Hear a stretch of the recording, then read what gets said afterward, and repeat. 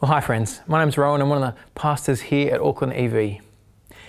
If God is good and He's in control of this world, then why is our world in so much pain? It's one of the most heartfelt and authentic questions that I ever get asked as a Christian. And you haven't got to open your eyes for long to work out that our world is suffering. Sickness and death and pain are everywhere. Do you know 10% of workers in New Zealand are employed in healthcare? That means 1 out of every 10 people are employed to try and maintain or fix our health. And if it's not sickness, it's disaster. And if it's not disaster, it's terror. I mean, the last 3 months have made this incredibly clear, haven't they? The entire world is in some form of lockdown because of our body's response to a tiny virus.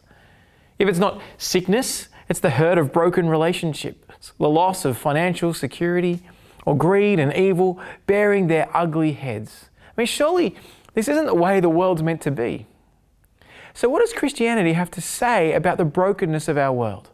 Well, you've joined us in the second week on our series called What Christians Actually Believe.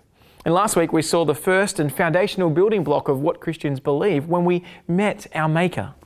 There is a God, is the Bible's claim. He made the world and it was good. And He made you and me for His purpose, for relationship with Him.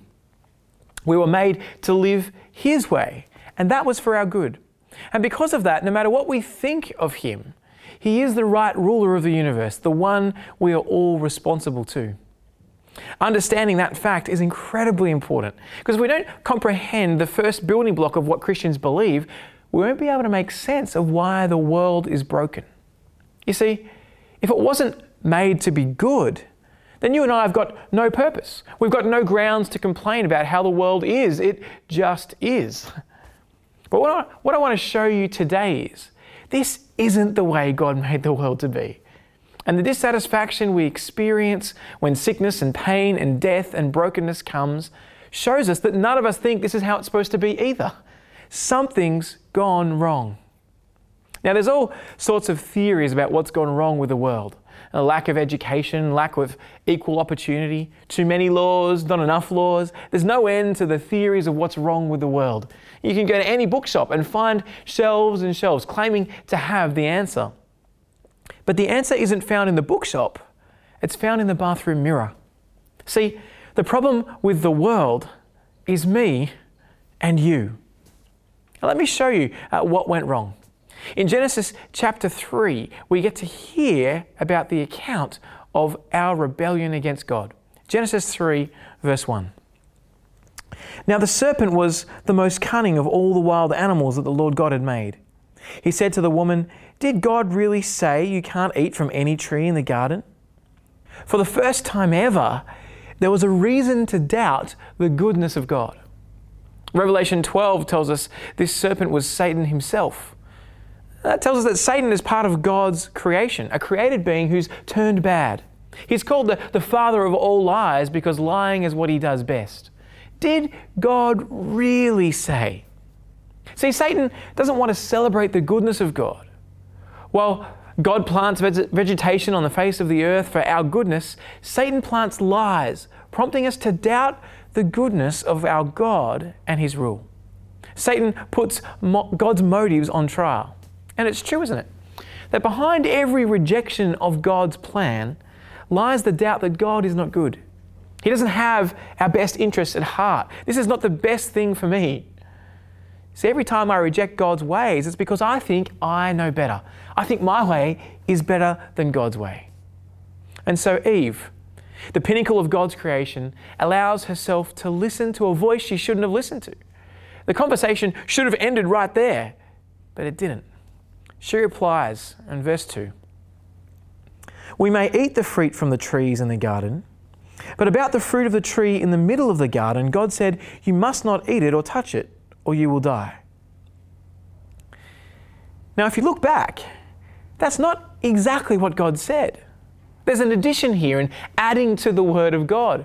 He did say don't eat it, but not that you couldn't touch it. And here we get our first taste of religion, and not in a good sense. See, religion loves to do one of two things.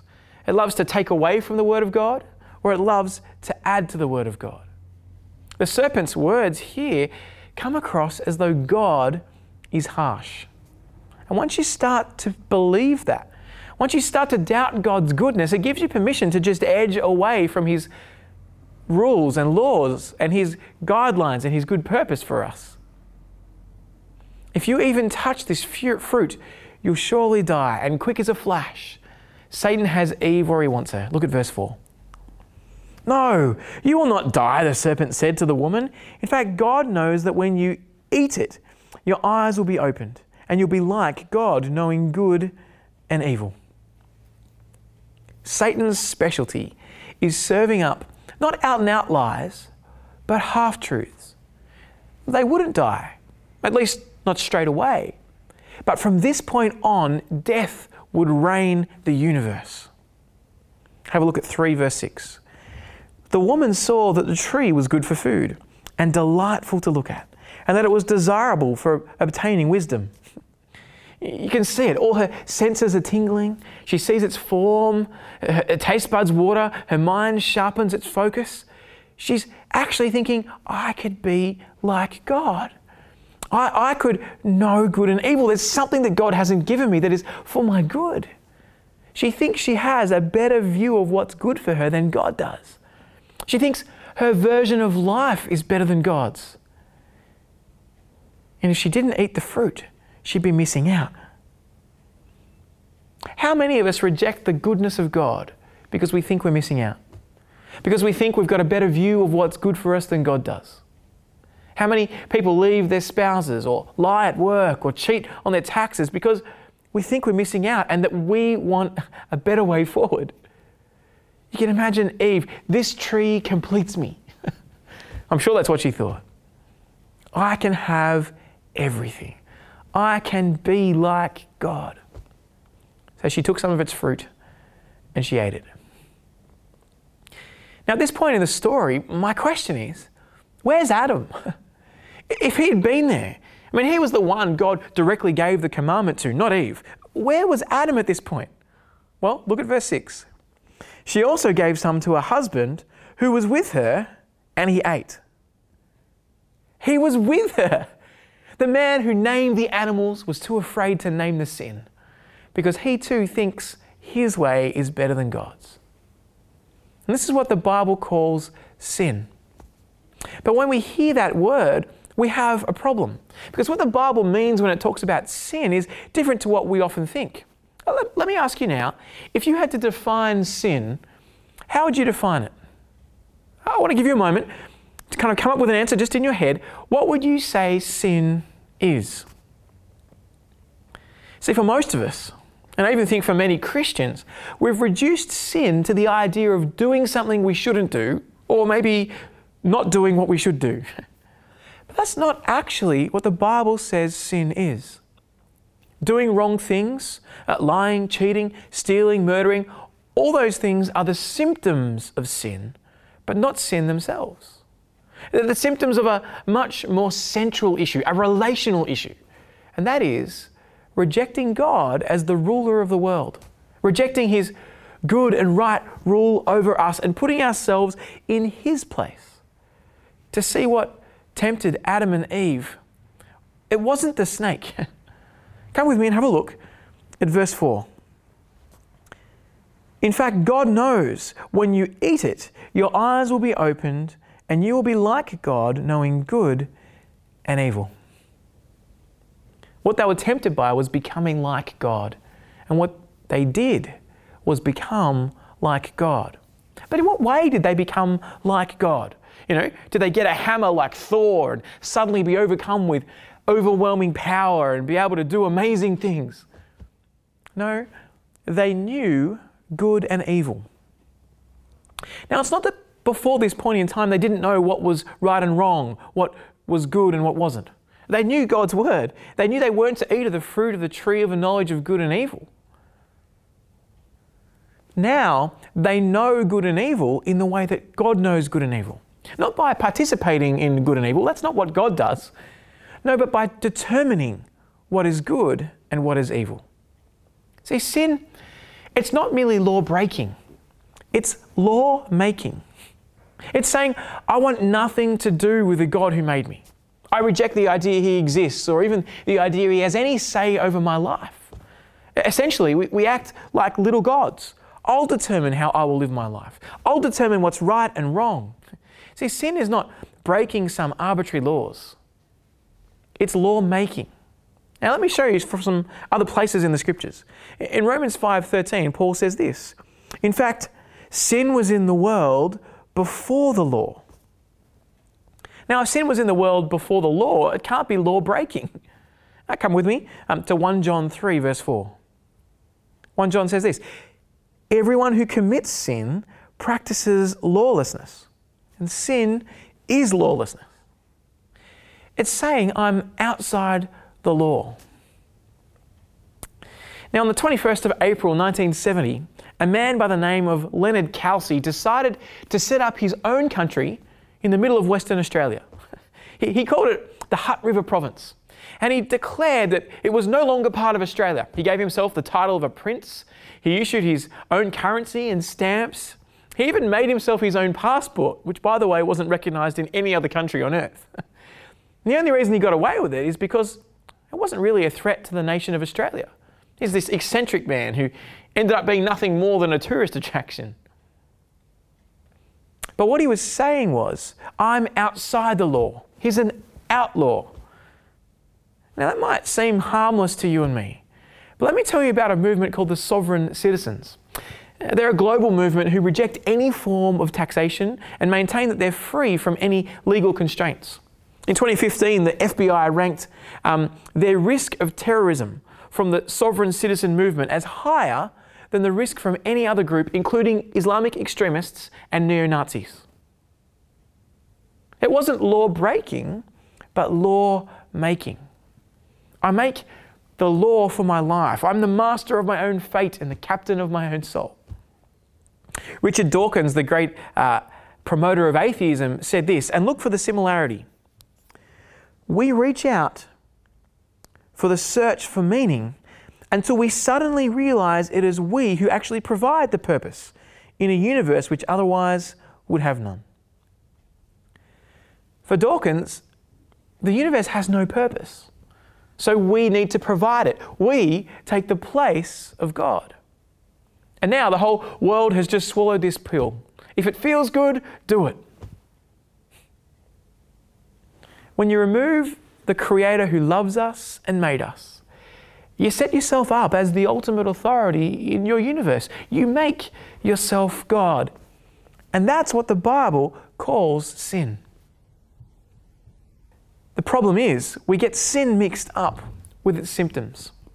Now, don't get me wrong. It's the symptoms that make sin visible. But we must understand that the disease, sin itself, is removing God from calling the shots in our life and setting ourselves up as God. It's determining good and evil. The claim of the Bible and the claim of Christianity is that everyone has sinned. All of us have removed God from his position as ruler over us and placed ourselves at the center of the universe. That's the spread of sin. Look with me at Romans 3, verses 10 to 12. There is no one righteous, not even one. There is no one who understands. There is no one who seeks God. All have turned away. All alike have become worthless. There's no one who does what is good, not even one. Since our first parents, Adam and Eve, we've all been chips off the old block. We've carried the family likeness. We have inbuilt in us this desire to rule our lives our way without God, contrary to God. Listen to how Paul goes on and how he describes us. Their throat is an open grave. They deceive with their tongues. Viper's venom is under their lips. Their mouth is full of cursing and bitterness. Their feet are swift to shed blood. Ruin and wretchedness are in their paths, and the path of peace they have not known. There is no fear of God before their eyes. Now, that sounds pretty offensive, doesn't it? And my first reaction is to go, that's not me. I'm a pretty good person. But let me give you an illustration that might help you understand how wrong this big concept of sin is. I want you to imagine for a moment the best sailor in the world, Imagine you're the best sailor in the world. You're amazing at navigating. You're fantastic to all the other sailors on the ship that you're on. You scrub the decks well. You kind of get places well. You look after your crew. You're an amazing sailor. And as you look at yourself on the deck of the ship and you look around, you stand back and you go, look, I'm a pretty good person. But then as the camera pans back and you see the flag flying on the mast of the ship carrying a skull and crossbones, you recognize that the ship you're sailing on is a pirate ship. And all the good that you're doing on the surface of the ship is really done in rebellion against the authority that exists. So really, even the good we try to do, if it doesn't recognize where that fits within God's rule, is rebellion against Him, and at its heart is abhorrent to God. Rejecting God and placing yourself in His shoes has had disastrous effects. Come with me to Genesis 3 to see the consequences of sin.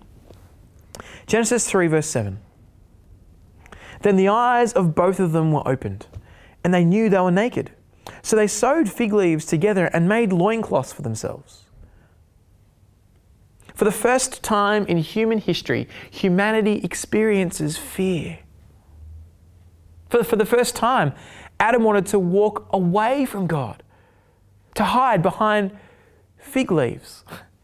It's kind of crazy when you think about it.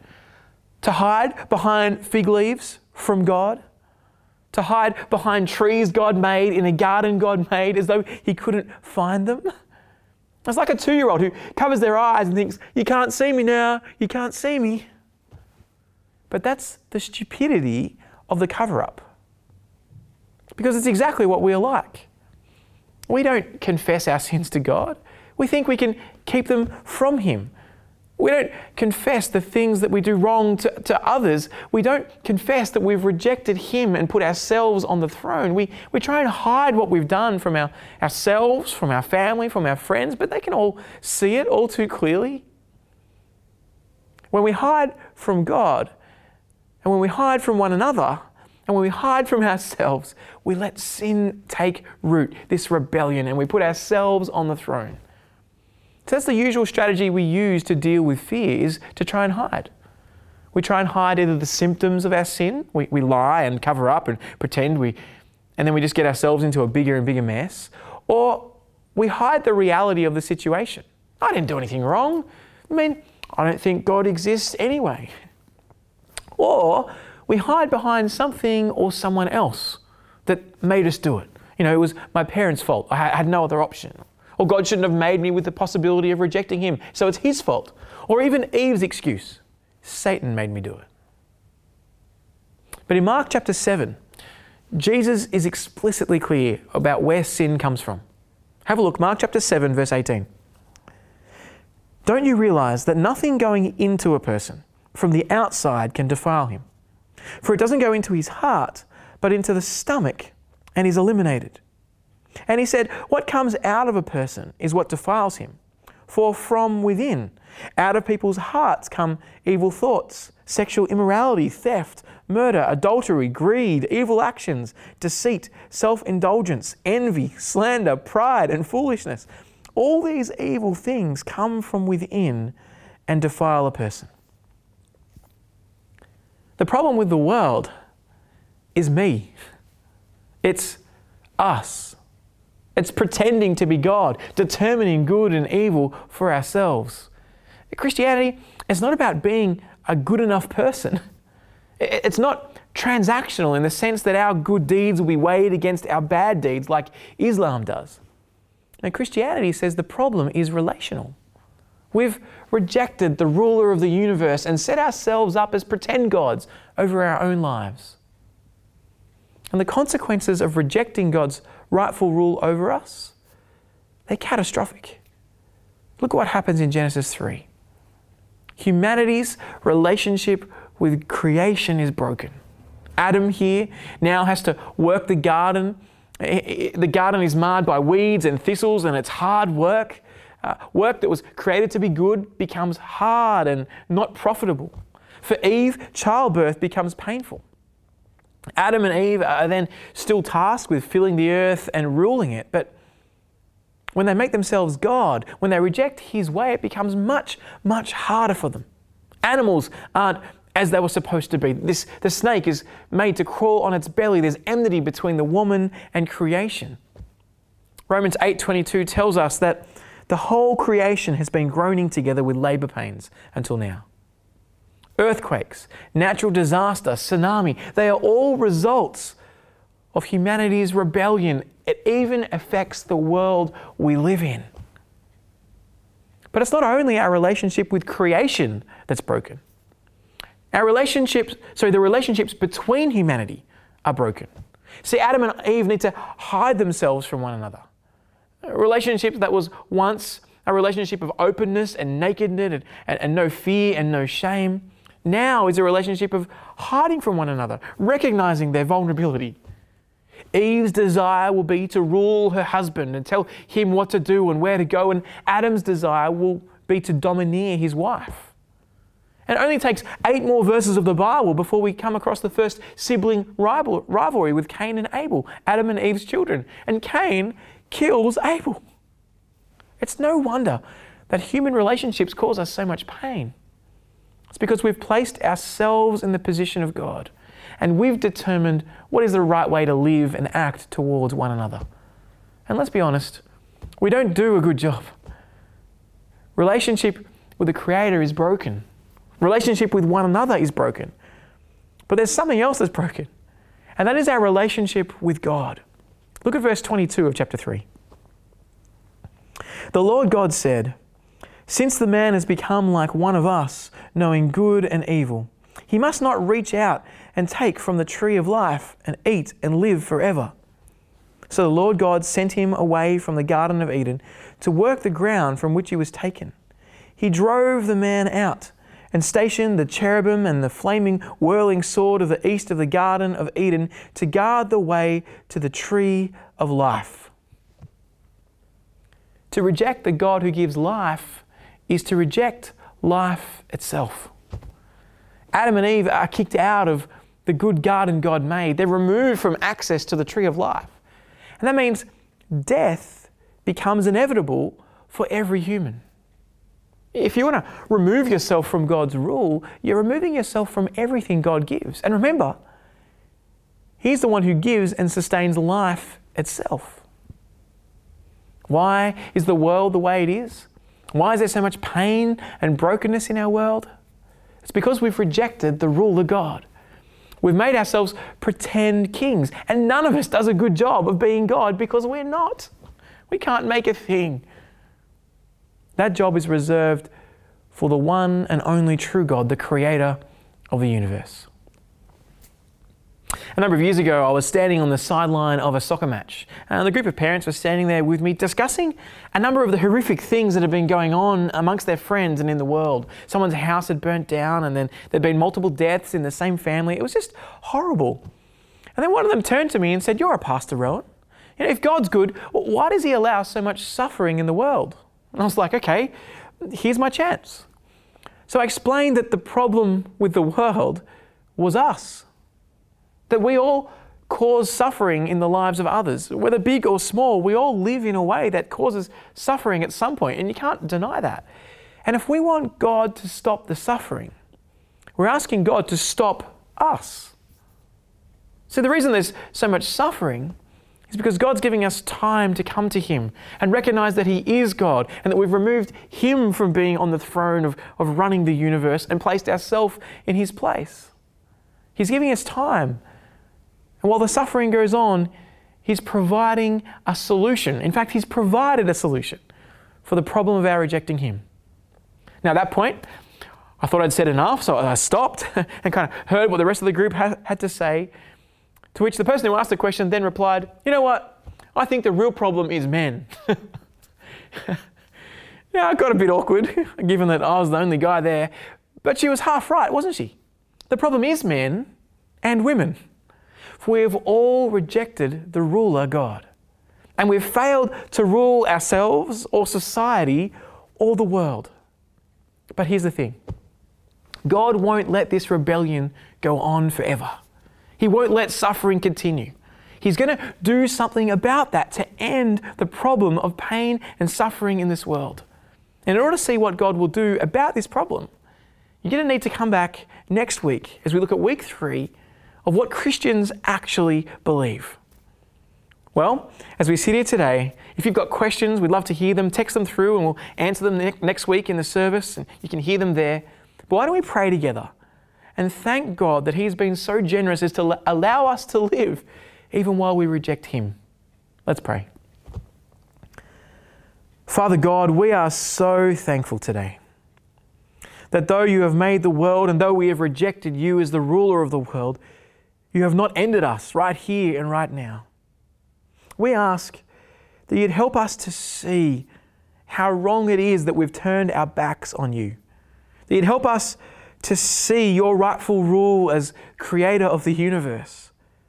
Lord, we are sorry for turning our backs on you. We are sorry for placing ourselves as king. Show us where we're doing that and help us to put aside ourselves and to put you on the throne of our lives, to come to Jesus, who is the solution to the problem, the one who has died in our place and taken the penalty that we deserve. Thank you so much for Him. Help us to see our sin and to come to you and trust you. We pray this in Jesus' name. Amen. You've been listening to a sermon recording from Auckland EV. We hope you found it helpful, and if you'd like to find out more about Jesus or about church, we'd love to get in touch. So check out our website at aucklandev.co.nz for more details. Thanks for listening.